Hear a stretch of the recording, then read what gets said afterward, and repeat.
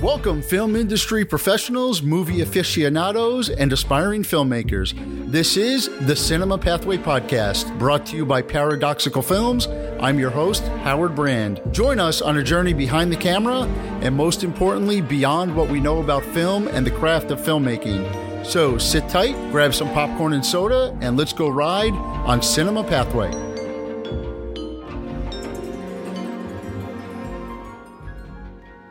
Hello to our listeners and welcome to the Cinema Pathway Podcast. The late great Stanley Kubrick once said, "If it can be written or thought, it can be filmed." A lot of people are able to think about things and picture it in their head, but it's an entirely different animal to actually be able to turn those things into words. Everything you see on a screen, a movie, a TV show, a commercial, and anything in between started with a script. Different mediums lend themselves to different types of scripts, but today we're going to talk about screenwriting. We're joined by a very talented screenwriter. I am happy to welcome Rolando Vinas to the show. Rolando, welcome. Thank you for having me. Rolando, let's start off learning a little bit about you. You are a native Floridian, unlike me and many others who are transplanted here. Your interests are thriller and horror. Can you share with us what drew you to writing? How and where did it all start? Well, I enjoy both thriller and horror. The genre that I specialize in are thrillers.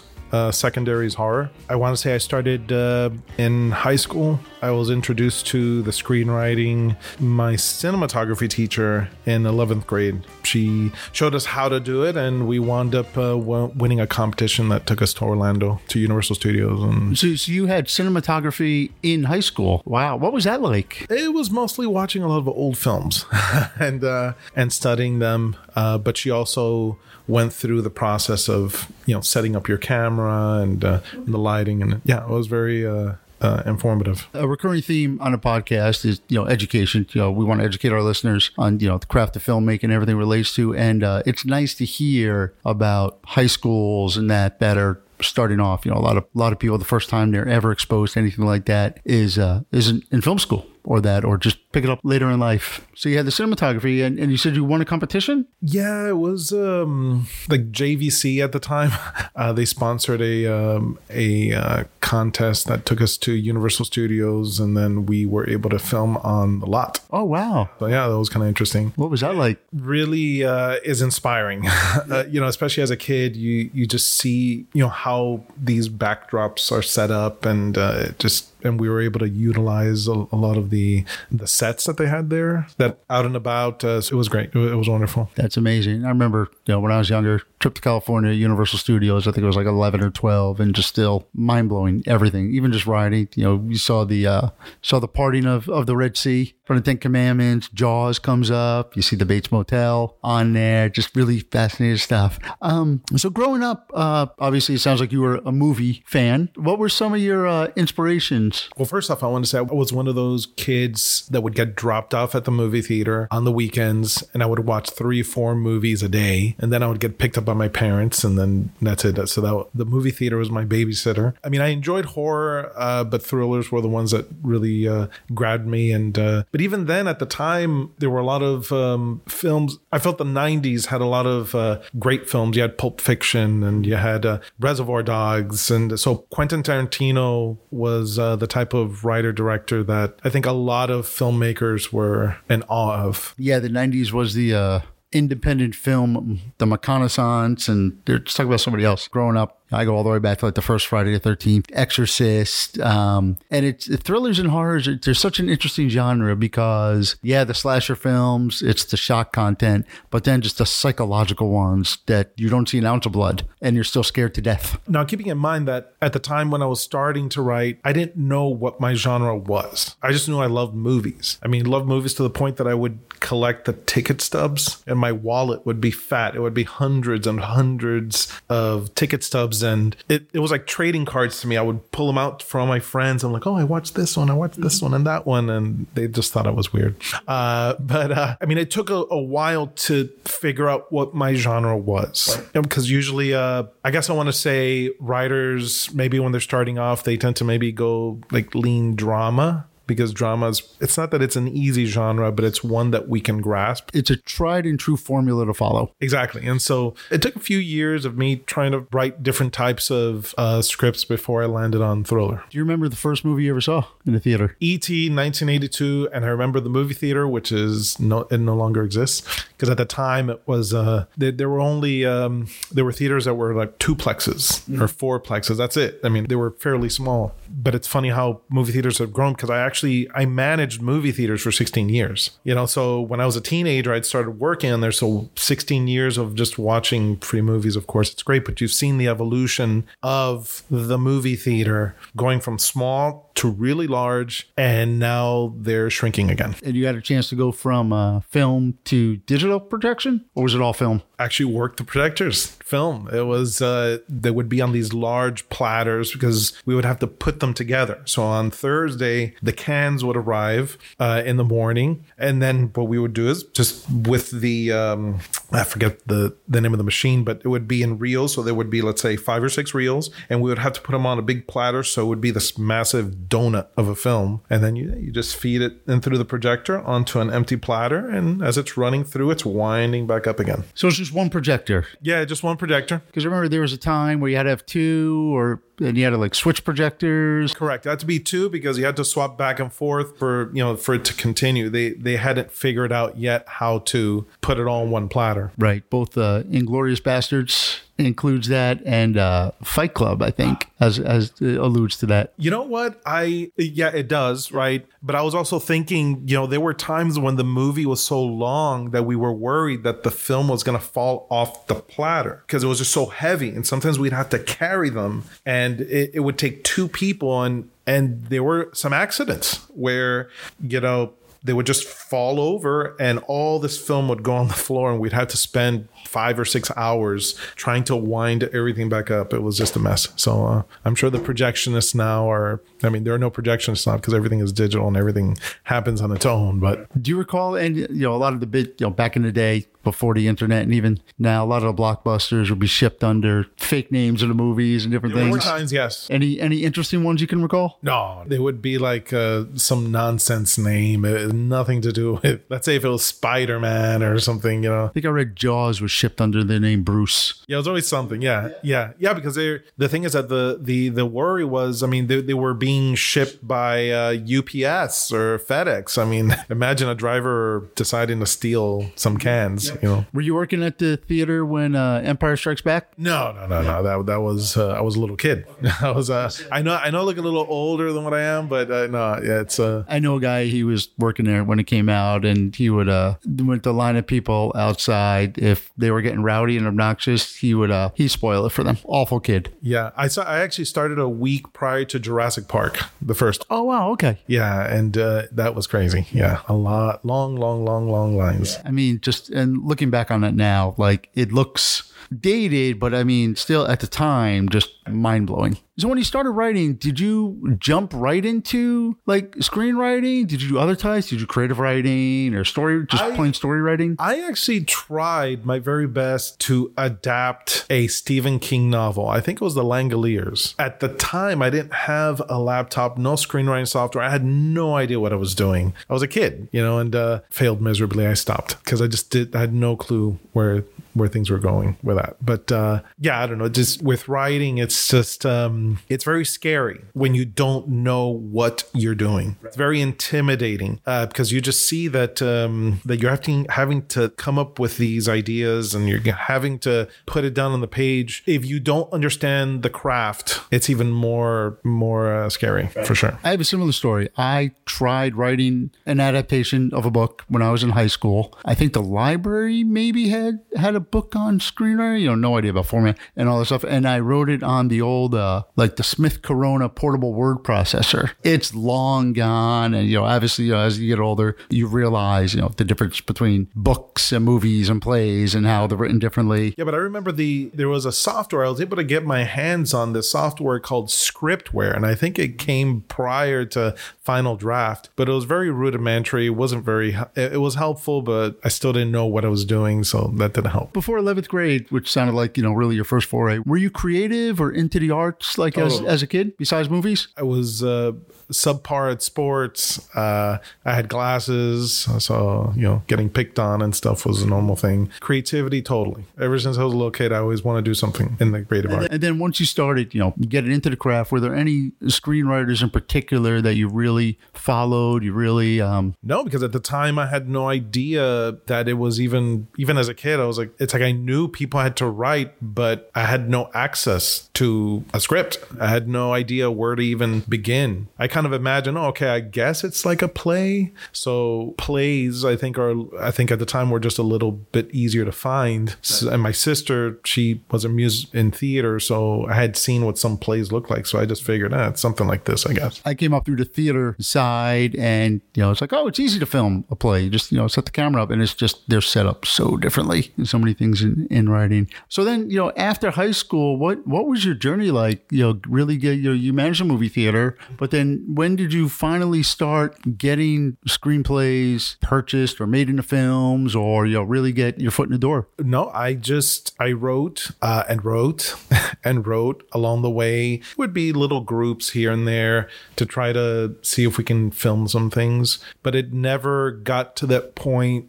where I met professionals in the industry to be able to sell these scripts to or get them optioned. I don't know. I have to say that all those scripts I just view as learning scripts. They were just scripts for me to just try to figure out my voice and figure out what it is that I wanted to do as a writer. Yeah. And are there times where it just comes in and you just start writing and you're writing before you've written 100 pages? And are there times where you just stare at a screen for 6 hours and you've literally just written like one? Are you talking about the process? Just over the years, yeah. I mean, now I know better. At the time I would write, but I would just get stuck. And it usually happens around page 30. Right at the end of the first act. Yeah, exactly. It's like, okay, like the first act is a breeze. You're firing on all cylinders. And then all of a sudden, I would get stuck. Now I know why. And that's because I didn't know my characters, and I mean, if you don't know your characters well enough, you have no idea where they're going. Now I take a more systematic approach where I outline.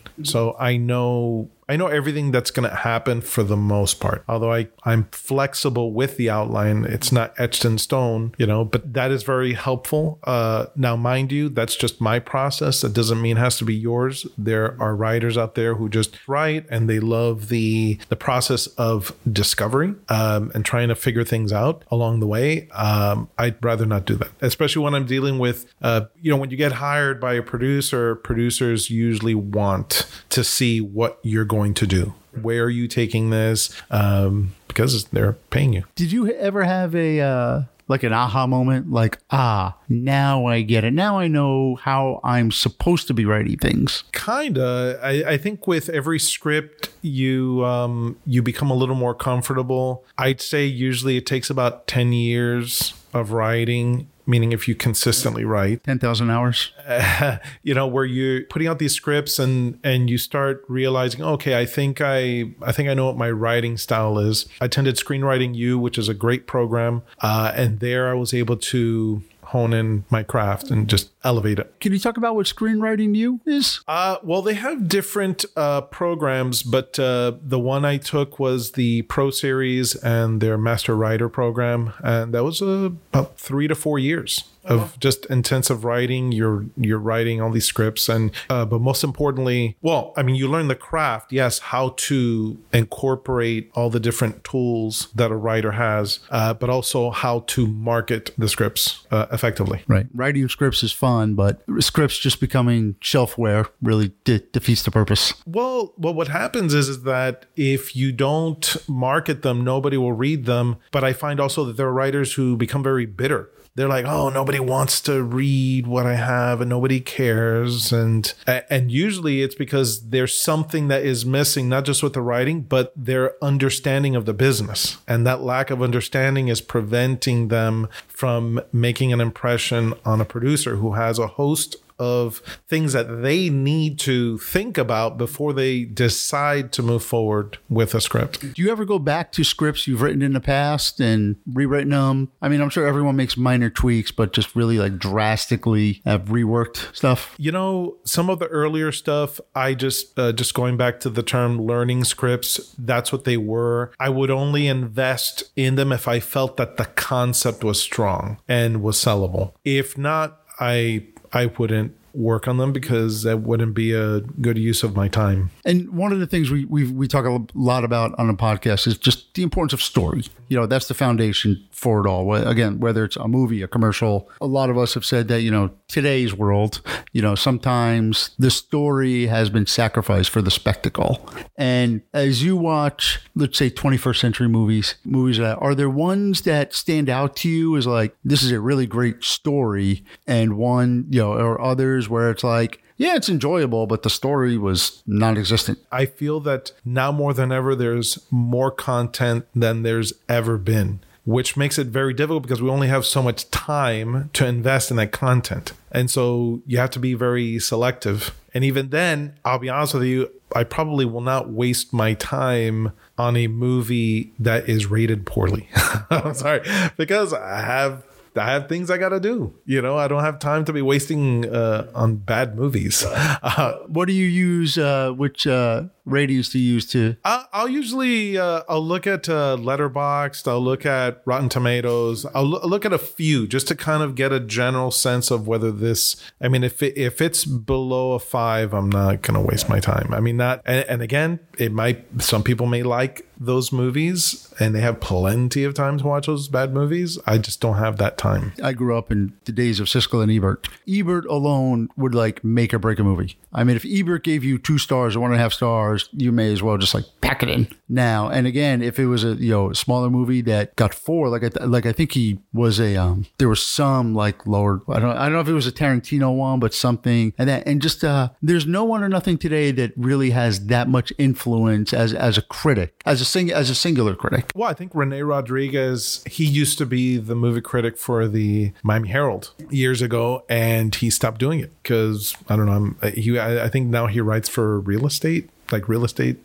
articles. I mean, I could be wrong about that, but last time I checked, and I think he saw the tea leaves. He said, okay, well, my influence here is waning. Let me just move to something else. But you know what? We have data. I mean, should I put my trust in one critic or let's say 2,000 or 3,000 people who have watched the same movie? At some point, it's going to average out, and you're going to get a number. And the way I see it is, let's just say that the average moviegoer, the average is a 5. Okay, well, maybe at its best it's a 6. At its worst, maybe it's a 4. But it's going to be in that general vicinity. I don't know. But even then, I'm going to have my own opinion on it. Yeah. So that's all I really care about. Very interesting perspective. I've never thought about things like that as more, you know, it's aggregate data from people as opposed to. I love data. One person. The numbers don't lie. It tells you everything. People can maybe buy reviews and skew that number, but you would have to buy a lot to really shift an entire star rating or rating up one. I mean, you have to spend an ungodly amount of money to try to manipulate just to get a rating to be positive. So I'm cynical, but not that cynical. At the end of the day, if a lot of people watch a movie, let's say like Black Adam, right? The critics panned it, they hated it, but yet the fans watched it and they loved it. It was entertaining. You know, I didn't hate it. The critics did. You know, to me, with these things, you see them for what they are. Sometimes people want to project onto the movie what they think it should be. No, it is what it is, and that's it. You accept it. It's funny. That's what I feel about the Fast and the Furious franchise. People love them. Like, they are not critically acclaimed by anything, but those movies are basically ATM machines for the studios. They make money because action is the number one genre in the world because it's action. You don't need language. You don't need talking. People understand explosions. Explosions are universal. So, or fighting or kicking or whatever. Everybody understands that, which is why it does so well. We're going to take a quick break, and when we come back, we're going to dive into the actual craft of screenwriting. But before that, we would like to give a very special thank you to the M2 Productions, who are graciously hosting today for this recording. This is Howard Brand with the Cinema Pathway Podcast. We'll be right back.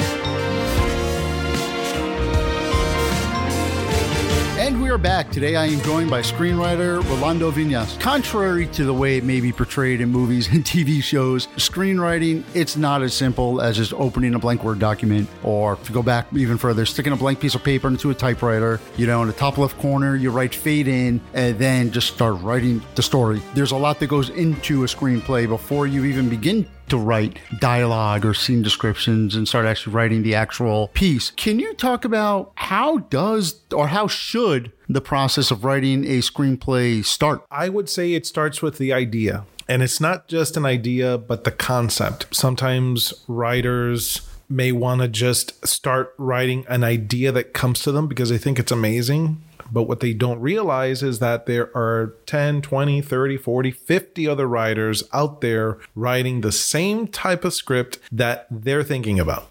So I would say testing out the concept is maybe one of the things that can benefit a writer and help them to determine whether or not to invest the time in writing this idea. How do they do that? Do they just look up the concept on Google? Do they talk to people that they know? I would say once they come up with, let's say, an idea, and they just kind of call up a couple people they know, or maybe just talk to a couple strangers, just ask them like, hey, can I pitch something to you real quick? And just kind of gauge their reaction, because someone might be nice and say, oh, that's a great idea, but their initial reaction will tell the truth. You have to look at their face or listen over the phone. They'll be like, oh, wow. It's those, if you hear that, you might be onto something. So you've gotten positive feedback. You're feeling good about the concept. What should they do next? I would say start thinking about the important components of this idea. Why are you writing this? What is the theme? And the theme is basically a statement. What statement are you trying to make from a message standpoint? Let's say if the theme is love conquers all. Okay, well, you at least have somewhere to go with it. Now, there could be multiple themes. So I would probably start there. Then you start thinking about maybe your characters, not necessarily character bios. If it helps you, great. If you think in terms of characters' attributes, that can help you get a better sense of who the characters are. But character bios are fine. Just I don't necessarily subscribe to them completely, because I think along the way you will discover things about your characters, especially during the rewrites. To me, the first draft it's giving you a sense of what the story could be, but it's not the completed story. You're going to figure things out. And then I would say, I think it's wise to think about some scenes that you maybe in your mind you envision that you think would be kind of cool. That you'd be like, oh, I wish there was a scene about this. And I envision this scene. This would be a very emotional or impactful moment. So you start maybe jotting down a few scenes that you think could be effective. I like that, because then what's the outcome of this that's going to lead to this other scene. And it's not really to do it in order. It's just kind of just thinking about just cinematically, what are some impactful moments or scenes that you think would be relevant to your story? And doing a plot point outline could help you to at least navigate, okay, well, what are some of the turning points that can happen to the story? Not every writer can do that. I had heard many years ago, and I kind of think it's true. You're either a plot writer or a character writer. And so if you're a character writer, plot may not be the most, it's probably the weak part of your writing. If you're a plot writer, probably character is a little on the weak side. So you just have to strengthen that muscle. But you could just jump in too. There's no wrong or right way to do it as long as it's effective and it works for you. Because if you just jump in and write, but you stop midway and you get stuck, then that may not be the best approach for you. You may want to consider outlining. Outlining to me helps to think about different aspects of your story that involve the craft. For example, setups and payoffs, reveals, twists, where you can inject theme into your story or incorporate it. If you have an outline, it's a lot easier to fix an outline that might be 15, 20, 25 pages long than a script that's 100 or 110 pages long. So if you fix it on the front end, it makes the process easier later. But again, if outlining is not your thing and you just want to go in and write and you're able to write from beginning to end without needing an outline, that's fine too. One of the things that I haven't done a lot of writing, but I've done a lot of telling the story of this company or this and that. And one thing that I found always works for me is I keep asking myself the so what question. It's like, tell something. Johnny went to the store. What's like the payoff? Like, what's the purpose of what's going on? What are the intents that are happening? Wait, are you saying say so what to determine what is important in a scene or what happens after a scene? A little bit of both. Okay, I'd say more like what is the essence of the scene? What is that you're trying to get out of the scene? And then if you're trying to think of what the next scene should be, you should be asking, therefore, if this is happening, therefore this will happen. So once you have your characters, you have an outline, some idea with the plot points, do you think someone's ready to start writing? It depends on their skill level. Well, here's the thing, right? What will determine whether you'll have some success, or at least not success monetarily, I mean success as a writer, is one's understanding of the human condition. I'd say the more you experience life, the more authentic you will be as a writer. If you don't put yourself out there and have experiences, your characters may not come across as authentic. Some might say that, write what you know. I don't necessarily subscribe to that because I don't know what it's like to live in a space station. If I research and I, let's say, interview an astronaut that was on a space station, I can try to gather up as much information as possible to bring authenticity to whatever I'm writing. And so I'd say when it comes to the pre-writing stages, research is important. You mentioned the human condition. I probably hear that term 4 to 5 times a week. Learn about the human condition, study the human condition. Which is very difficult. Exactly. Because you're surrounded by crazy people. That's why I was going to ask, you gave a pretty good explanation of experiencing life, but what can someone try to do to just understand it? And is it as simple as go to a mall and watch people? When people are out in public, I don't think that they're the same as they are in private. So when they're out in public, they behave a certain way, and behind closed doors by themselves, they do kooky things. So unless they invite me into their place for me to watch them, that would be a little creepy too. So I wouldn't do that. I think reading up on psychology, just understanding that there are certain things that you can learn from individuals who study. I think what's important is what is the state of mind of the character in the beginning? Are they in a place emotionally for them to be able to grow or change? What is stopping them from growing and changing? A lot of times it's not about the goal. Yes, they're trying to accomplish this goal, but if they're not capable of changing, okay, well, why is that? And so you have to really understanding of the characters comes. I would say the character bios are fine and all, but understanding, okay, there might be a component where, okay, well, if your main character is an orphan, well, psychologically, what would that do to a person? That's why if you watch the movie The Batman, it's a different take because he is an orphan, but he's a recluse. He doesn't want to deal with anybody. He doesn't want to look at anybody. But that's different compared to all the other previous iterations of Bruce Wayne. It's different. Psychologically, it makes more sense that he's like the Bruce Wayne in the Batman. And so understanding your characters in that way makes a difference. I think of it as your building blocks. Is there a benefit then to writing out a synopsis or even trying to write a treatment before you start writing the actual screenplay? I believe it would be beneficial for a writer to write a treatment or an outline prior to writing the script, if it helps them as a writer. I have to say that because there's some writers that they will just go at it and they want to just explore and figure things out along the way. But personally, I would say I would advise a writer to outline or write a treatment. And can you explain, to our listeners who may not understand? I mean, the treatment is a pretty common word in industry. What exactly is a treatment and how it's more of a premise and synopsis, but less than a whole screenplay? Well, a treatment should break down the entire story. It's basically an outline, but just written in a more summarized form.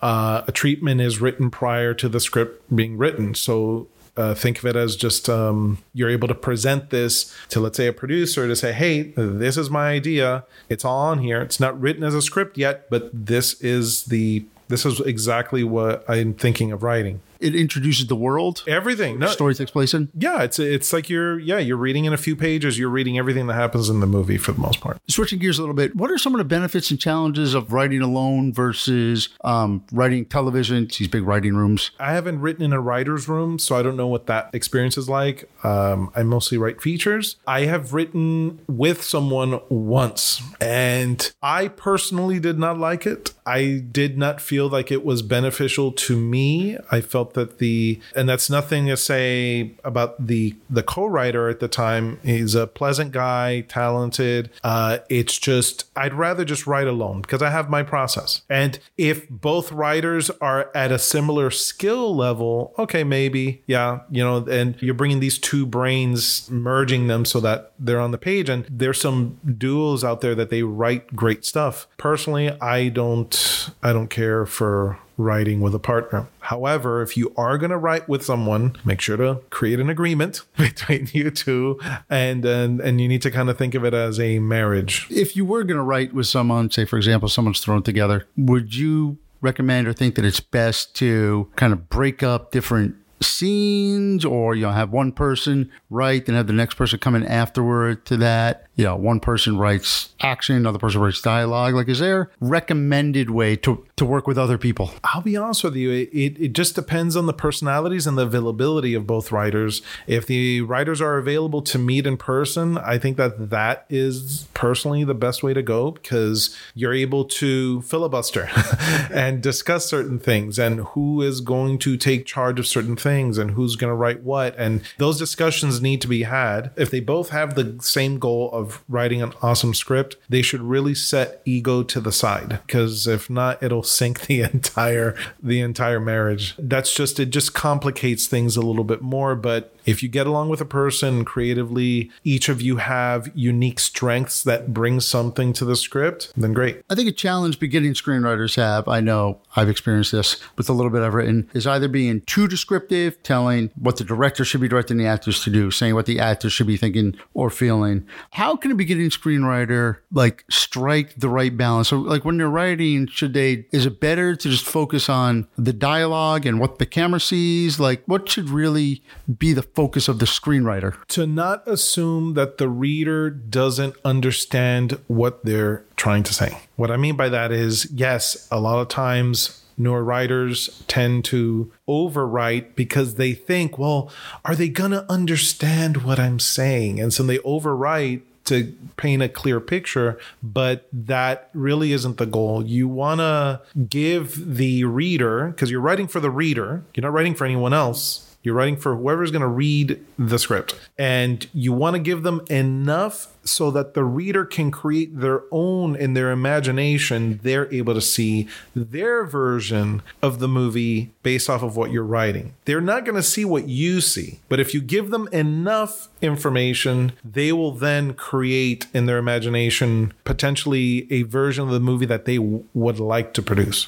based off of what you've written. Is there a trick to writing good dialogue, good conversation? I'd say if you understand the characters, their attributes, let's say if they're cheery, if that's one of their attributes, okay, well, what you'll want to do is in the screenwriting software, find just the dialogue for that character and then go through and tweak each line of dialogue so that it's cheery, just trying to at least incorporate that component. That's just like a little trick. But the truth is, listening to conversations, listening to how people talk, one of the big mistakes that newer writers make is that all their characters sound the same. They have no personality, no uniqueness. And that's because they don't really know their characters. I was going to say, it's hard for writers to get out of their own head. And on the other side, what's a trick to writing good scene descriptions, good headers? Well, stylistically, I write more brief, staccato. I like to get to the point. I don't like to waste time and write too much scene description. I'll write enough for what is needed for that moment. And that's the thing where it takes time to master that, because you still have to be able to balance it so that you can pull the emotion out of the moment. But the reason to write like that is because a producer or the reader that is working for that producer, they have to read a lot of scripts. And if you're writing too much description, you run the risk that the reader is going to stop reading your script and decide, I don't want it. I'm not interested in it. So the less you write, the more they'll read, is the saying. I love that. I'm going to remember that. The less they write, the more they read. Great. We're going to take another quick break. And when we come back, we're going to dive more into how you write and what your processes are. But before that, we would like to thank two of our partners that help make this podcast possible. Cinevideotech, who's been a mainstay of the film industry since 1968, providing equipment, support, and training. And ComTV, who offers consulting and production services for a wide range of entertainment. This is Howard Brand. You're listening to the Cinema Pathway Podcast. We'll be right back.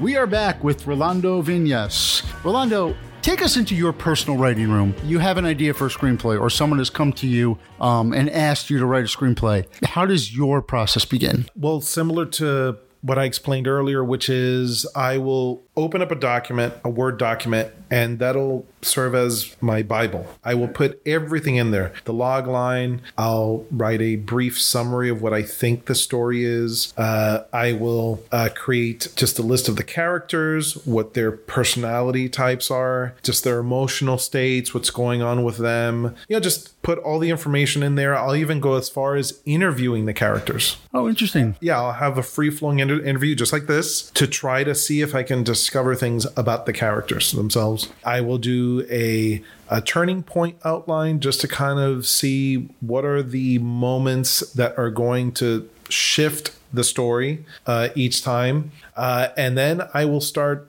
putting together a scene by scene outline where I will write the scene heading and what the essence of the scene is.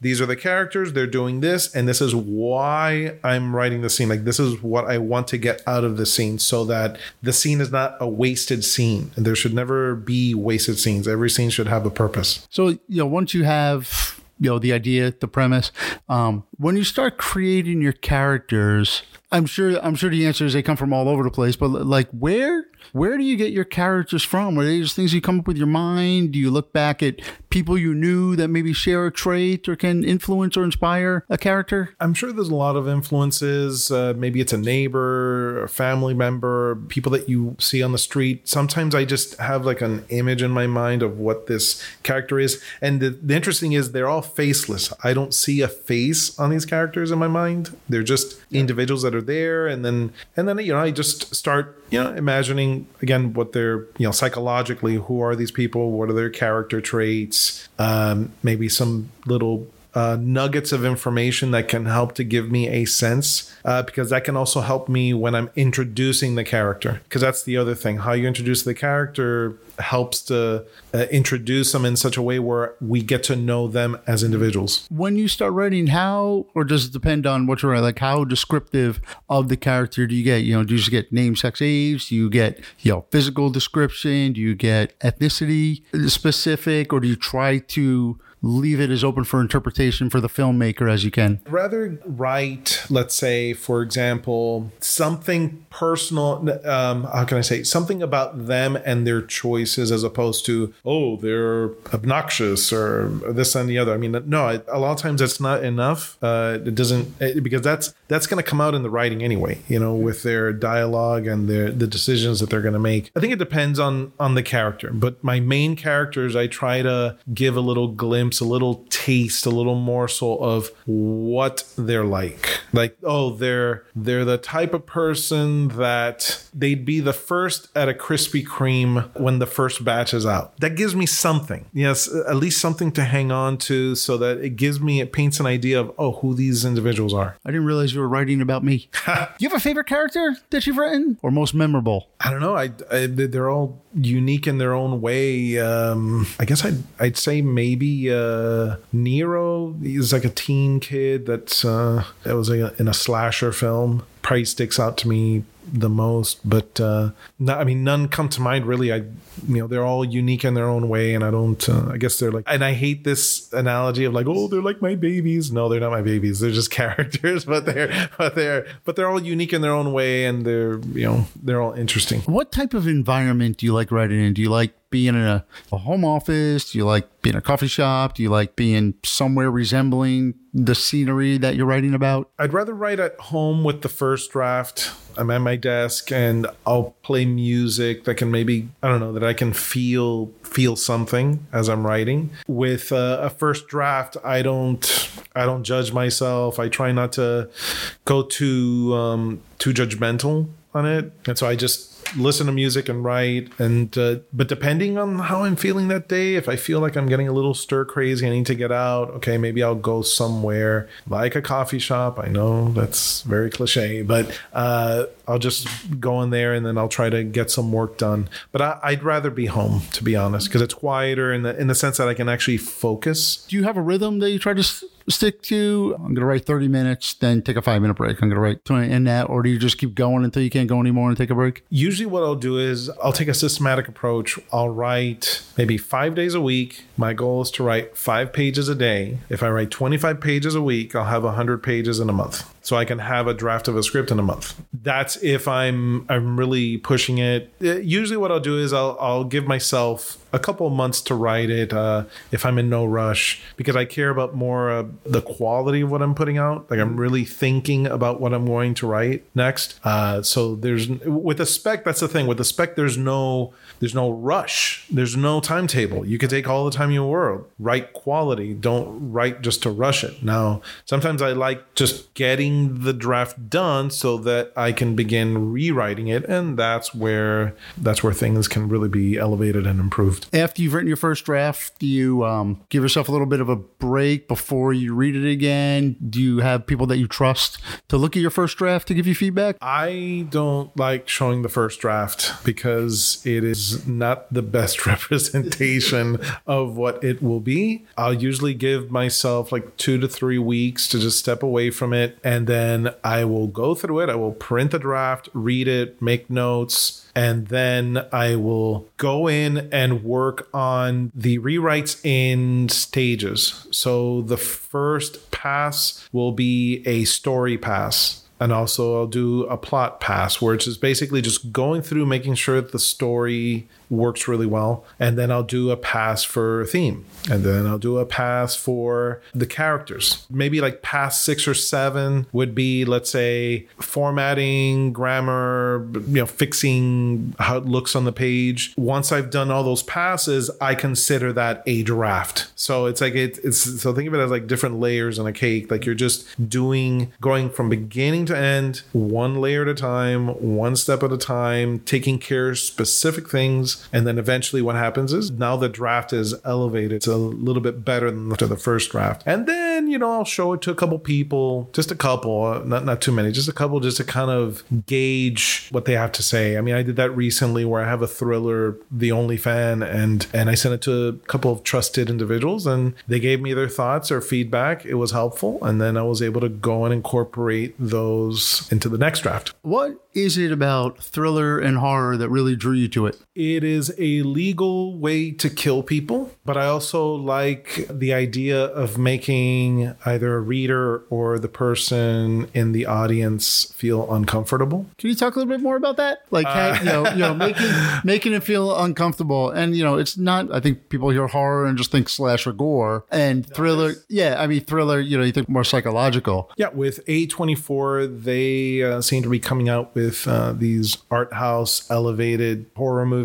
I like showing how flawed humanity is. I like to explore the underbelly of humanity, where it's not the pretty side of humanity, and that put in the right scenario, you can get individuals who are quote unquote good people to do very bad things. Yeah, it's interesting. I enjoy movies like that too. I enjoy especially paradoxes. The cop who's supposed to be the good guy but really isn't that good. The bad guy who good person but a bad thing. And it turns things on their heads a lot of time. And I like the idea making an audience uncomfortable. That's something that I'm acting in a film coming up, and my role, I want to be as disgusting and make the audiences uncomfortable, repulsed.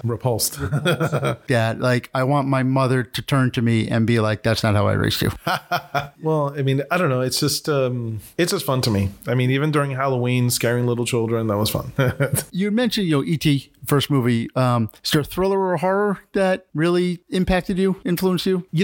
I love David Fincher movies. I think he does them really well. But even movies like The Talented Mr. Ripley. It's a long movie. You would never think it's a thriller, but it is. It's a slow burn, but it's excellent. The Game with Michael Douglas. I love that movie. There's a laundry list of thrillers that I love. I mean, of course. I mean, you have Alfred Hitchcock. You have to mention him because he was a pioneer with that. Right. So yeah, I just appreciate the tension that you feel, and then it's that release of the tension afterwards. Once it all passes, it's that feeling. I love it. I was thinking recently about the Blair Witch Project. Came out 25 years ago and is really one of the first that used like internet viral marketing. And I mean, I remember the not just the online debates, but like people getting into physical altercations over the argument, it's real. No, it's not real. It's real. That was probably a shift a little bit just in how to approach that genre, that kind of that. And they've done that like with Paranormal Activity, is it real? Is it fake type of stuff? What do you think? Like, are those the kind of things you're interested in, or do you want to stay more the idea of like, it's a movie, you're not trying to make it real but it's still this world you've created. But are you referring to the marketing aspects? Because you mentioned the marketing. Yeah. I'd say for any writer out there, the more that you understand the business and the needs of the producer, it's going to help your chances, because the producer has to think about the marketing and distribution of these things. The thing that the writer can do to help themselves is to come up with a great concept, because there's nothing more marketable. That is the power of the writer, to be able to come up with something that is mind-blowing. Unfortunately, only 2%, and that's most producers would say 2% of the scripts that are sent to producers at a stage producible. That means 98% of the scripts that are sent to Hollywood or any other producer are not very good. Actually, that's a good segue. You mentioned the business part of it. Have you written any screenplays that get acquired by X studio and then produced, and you watch the finished project and you're able to say, wow, they stayed really true to my screenplay, or the opposite, like, wow, they really changed up everything? Now, look, once something is written, I give it to them. You do with it what you will. It's your thing now. I did my job. It's going to change. It is inevitable. I've accepted that. I do not take it personally. To me, filmmaking is alchemy. You have a lot of things going on. You have the producer, director, DP, all these people, the talent, everyone. I mean, there's a reason why the producer gets the Best Picture Academy Award because they're the ones that assembled all these things and made it happen. I'm just a part of the process, and whatever I could do to help further the process and help them get to their goals, great. But I don't attach myself like that where I'm, worried about whether a thing will change. And usually it just changes. You just see you're seeing their interpretation of what you've written. That's all you're seeing. And some of it is there that you wrote and some of it is not. Have any of the thrillers or horrors that you've written, would you say were truly or even moderately like inspired by real events? No, not at all. But I see certain things about society that are terrifying. And I try to figure out, well, how can if there's something that is really popular in the culture right now, I try to figure out, well, how can I take that and turn it and spin it so that it is terrifying, to kind of have that Jaws feel where don't go in the ocean. You're going to, that movie terrified a lot of people. They did not go to the beach that summer. Okay. And so if I can have that type of impact with my writing, or at least, should it get produced, and scare people into doing a thing that they want to do badly, but they know that it just comes up in the back of their mind. Oh, but that movie was about this thing, and I don't think I want to do it anymore. I want them to pause and think about my movie. I still have a worldwide agreement with the shark population that I don't go in their house. They don't come into mine. Is there anything like that comes to top of mind, that idea that you really want to explore, something that, an idea you've been thinking of, or something that is tough? I joke with people that I've never seen the John Wick movies because I can't get past the first 5 minutes when they kill his dog. Like, dog dies, that. I mean, watching children getting killed, Anakin Skywalker slaughtering all the pet, I'm fine with that. But like, just anything that you really want to just like dissect and really show something you haven't done before. I think right now there's a project that I'm developing that is more of a modern take on Dracula. But no, I mean, I have a few ideas, there's nothing that I have yet to explore yet that has grabbed me that I am hesitant or pausing as far as, trying to determine whether or not I'm going to write it or not. Usually I just know right away. I have to get excited about the concept. I have to get excited about the possibilities of it getting made. I envision not a poster, but I kind of envision this thing being like at the very end of the process. Because since I've produced, at least I have a sense of, okay, well, how this could potentially get made, because who knows, maybe I'll produce what I'm writing. I always think in terms of what is the most marketable thing that I can write that I get excited about. And I never know what that is. You never know what it's going to be until it hits you. Interesting. Great stuff. We're going to take one more quick break and we will be right back to conclude this episode. To our listeners, if you enjoy listening to our podcast, please support us by subscribing to the Cinema Pathway podcast on your favorite podcast platform and giving us a rating, and then head over to our online store at paradoxicalfilms.com/shop, where you can purchase Cinema Pathway gear, including t-shirts, hoodies, stickers, and more. Last of all, be sure to also follow us on Instagram at cinema_pathway_podcast for behind the scenes photos and more. We'll be right back.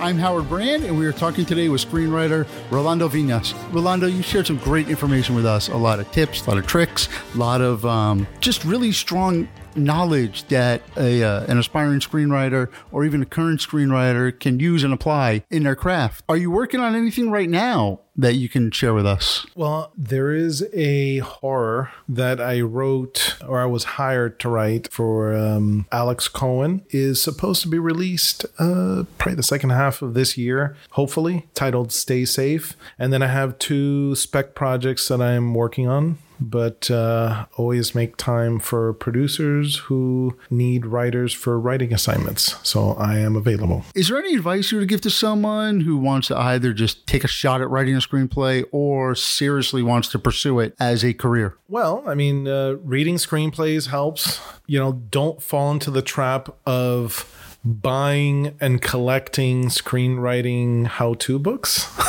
because I think that they all kind of say the same thing. There are a couple of good books, but don't use those books as a crutch. The truth is, you just have to write and be okay with making mistakes. Understand that when you're starting off, whatever you're going to write is going to be terrible, right? So just embrace it, accept it, understand that that's just part of the process. It's not going to be pretty in the beginning, and then just write the next one, and then write another one, and then write another one. Before you know it, you've written a slew of scripts and you've improved along the way. That's probably the best advice. Do producers contact you directly, or do they work through, do you have a literary agent? No, they'll contact me usually through LinkedIn, once in a while through Facebook, but usually LinkedIn. They'll reach out to me and kind of say, hey, I have this script, I need revisions, or I need a polish, or, I need a script written from a concept that I have. You've obviously have worked hard. You've written a lot to be able to have producers come to you. How could someone starting out get their work in front of someone? I would say if you've written a script and it's worth showing, that's the key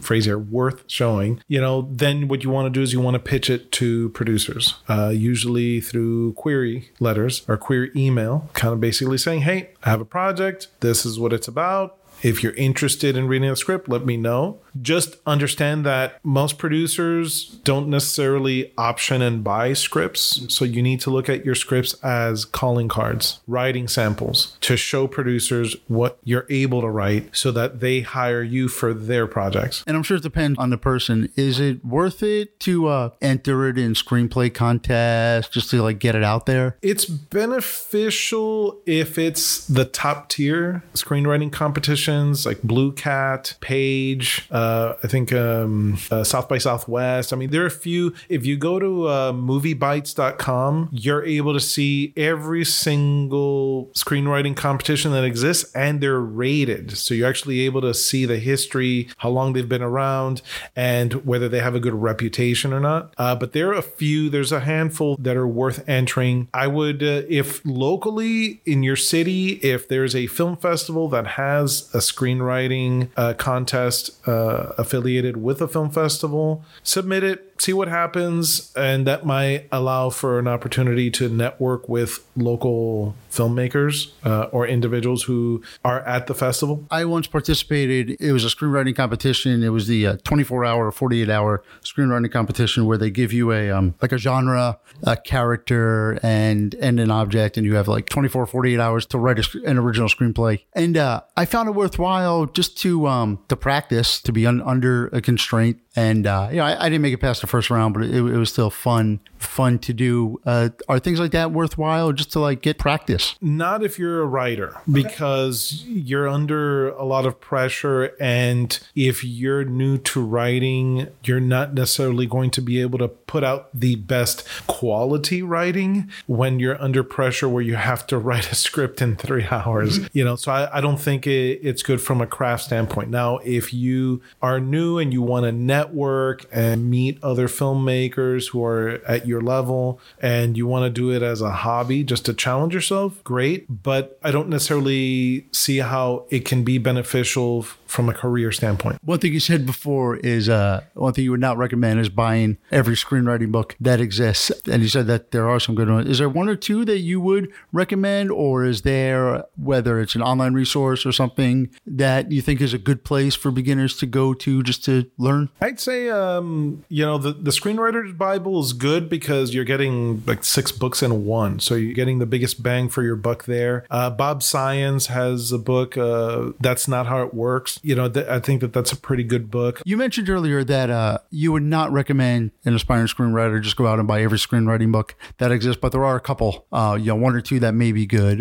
Can you talk about what maybe you would recommend? There's the Screenwriter's Bible's pretty good in the sense that if you're starting off, there's a plethora of information in there that can be very useful to a newer writer. It's a pretty good resource. Another one is That's Not How It Works by Bob Science. That's pretty good. Even William Martell, he's a screenwriter who has written quite a bit, and he has his books on Amazon. He puts them out himself, and those are pretty good. And Bob Science is a working writer as well. So to me, I feel if you're going to get a book, get the book from someone who is a working writer in the business who has done it, as opposed to someone who is putting out these philosophies or ideas about screenwriting and they've never sold a script or they've never written anything for any producer at all. So just keep that in mind. And talking about the business, understanding the business can increase your chances of being a successful screenwriter, or at least getting people to see your screenplays. And we've talked all episode about the writing part, the dialogue part about it.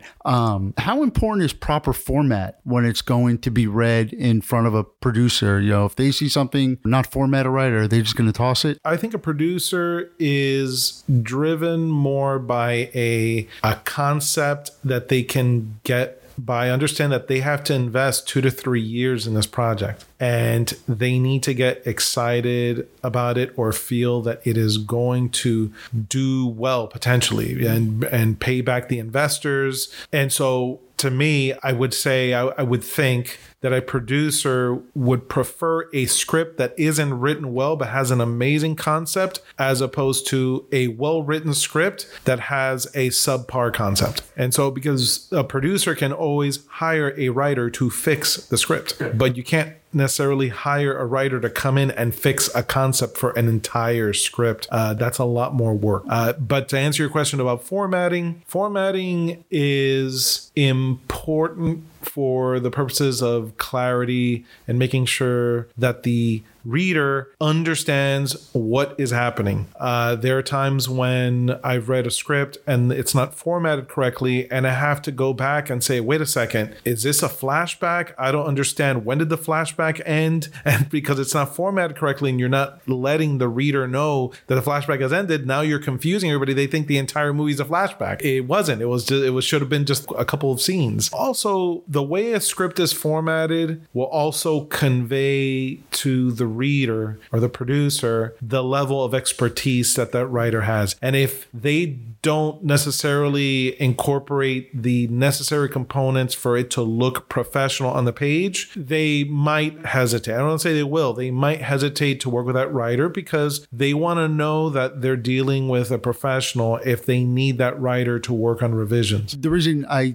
brought that up is, talking about books, all that, and you mentioned something about, not necessarily the philosophy of screenwriting. The most useless book I have in my library about screenwriting is actually all about formatting. How to properly format and all that. And I have tabs and everything. So when I'm going to something, if I'm writing about something that I haven't done in a while, being able to just look back is like, oh, that's how you write that flashback inside the car that's being looked at from somebody outside through a telephoto lens. Just crazy. Yeah, it's a resource. Yeah. That's all it is. Yeah. That happens to me too, or sometimes I want to write a thing, but I'm like, wait a second, how do I write this correctly? And so I'll just research it a little bit to make sure that when the reader's reading it, they understand what it is that I'm trying to convey. Where can our listeners either follow you on social media or connect with you or just learn more about you? They could just search for me on Facebook, Rolando Vinas, and Facebook and LinkedIn. I mean, those are the two main ones that I would communicate with individuals. From a professional standpoint, I prefer LinkedIn. If you're a producer, I don't add people that are trying to connect with me, just anybody. I'm very selective because to me, I just see LinkedIn as more professional, and I want to be able to connect with people in the industry, producers, individuals who can actually, that I can work with. Facebook is more from a social standpoint. Yeah, maybe, I mean, some individuals hit me up from a business standpoint to try to hit me up. But if you're not a producer, hit me up on Facebook. If you're a producer, hit me up on both or LinkedIn. What does your future look like? Writing, hopefully the Powerball one day. That would be nice. No, but all kidding aside, I'd like to in the next year or so jump into directing, test those waters. With Stay Safe coming out, hopefully by the end of this year, I'll be using that as an opportunity to market myself to other producers to let them know, hey, this movie's coming out. Do you need some revisions? Do you need a polish? I'll use that, and then also elevate the level of budget to the productions that I'm writing for. I can see that potentially being the case. Do you want to direct what you wrote, or do you want to try directing something somebody else wrote? I know I'm a writer. I'd rather see it in my head already. I might as well. But I have some colleagues of mine that they've already expressed that they would be interested in working with me. And so as long as I keep it to, reasonable 5 pages, I won't take up too much of their time. I can maybe just use them for one day and they're out, hopefully. You're a lifelong Floridian, as we talked about, born and bred here, lived here your whole life. You've seen the ups and downs of the film industry in Florida. Do you think it's ever going to come back around again? No. Could you expand on that? The thing is that the political climate in the state is not necessarily going to allow for incentives to come back. So unless that changes, I don't believe it will happen. However, what I'd say is that incentives are not necessarily beneficial to independent artists. Yes, if you're working with budgets north of $1 million, yes, you'll reap the benefits.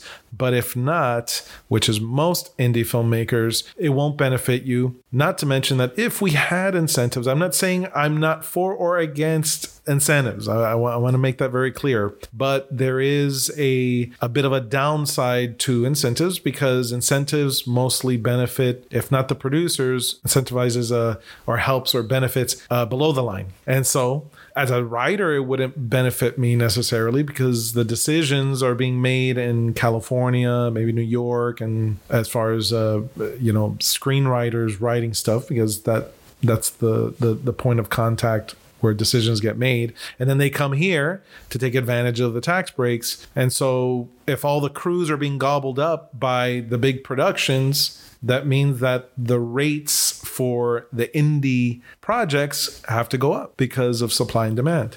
So look, there's good and bad, but no, I don't see it coming back. And then to just further the point, or at least mention this as well, I think that one of the issues with, especially with South Florida, is that there really aren't a lot of screenwriters. I really don't know that many. I can maybe count 3 or 4 that I know of who are active screenwriters who are working, they're getting things done. Instead, it's a very tribal town. Everybody is in their little clans and they'll work with the people within their circle, but nobody seems to be working together. And that creates a problem. Also, the writers are the ones with the ideas, but if you don't have any real writers, I'm not talking about writers that are hobbyists, I'm talking about working writers creating these ideas, there are no quality ideas that are elevating things for everyone to have to attract the creatives to come here. So if we want to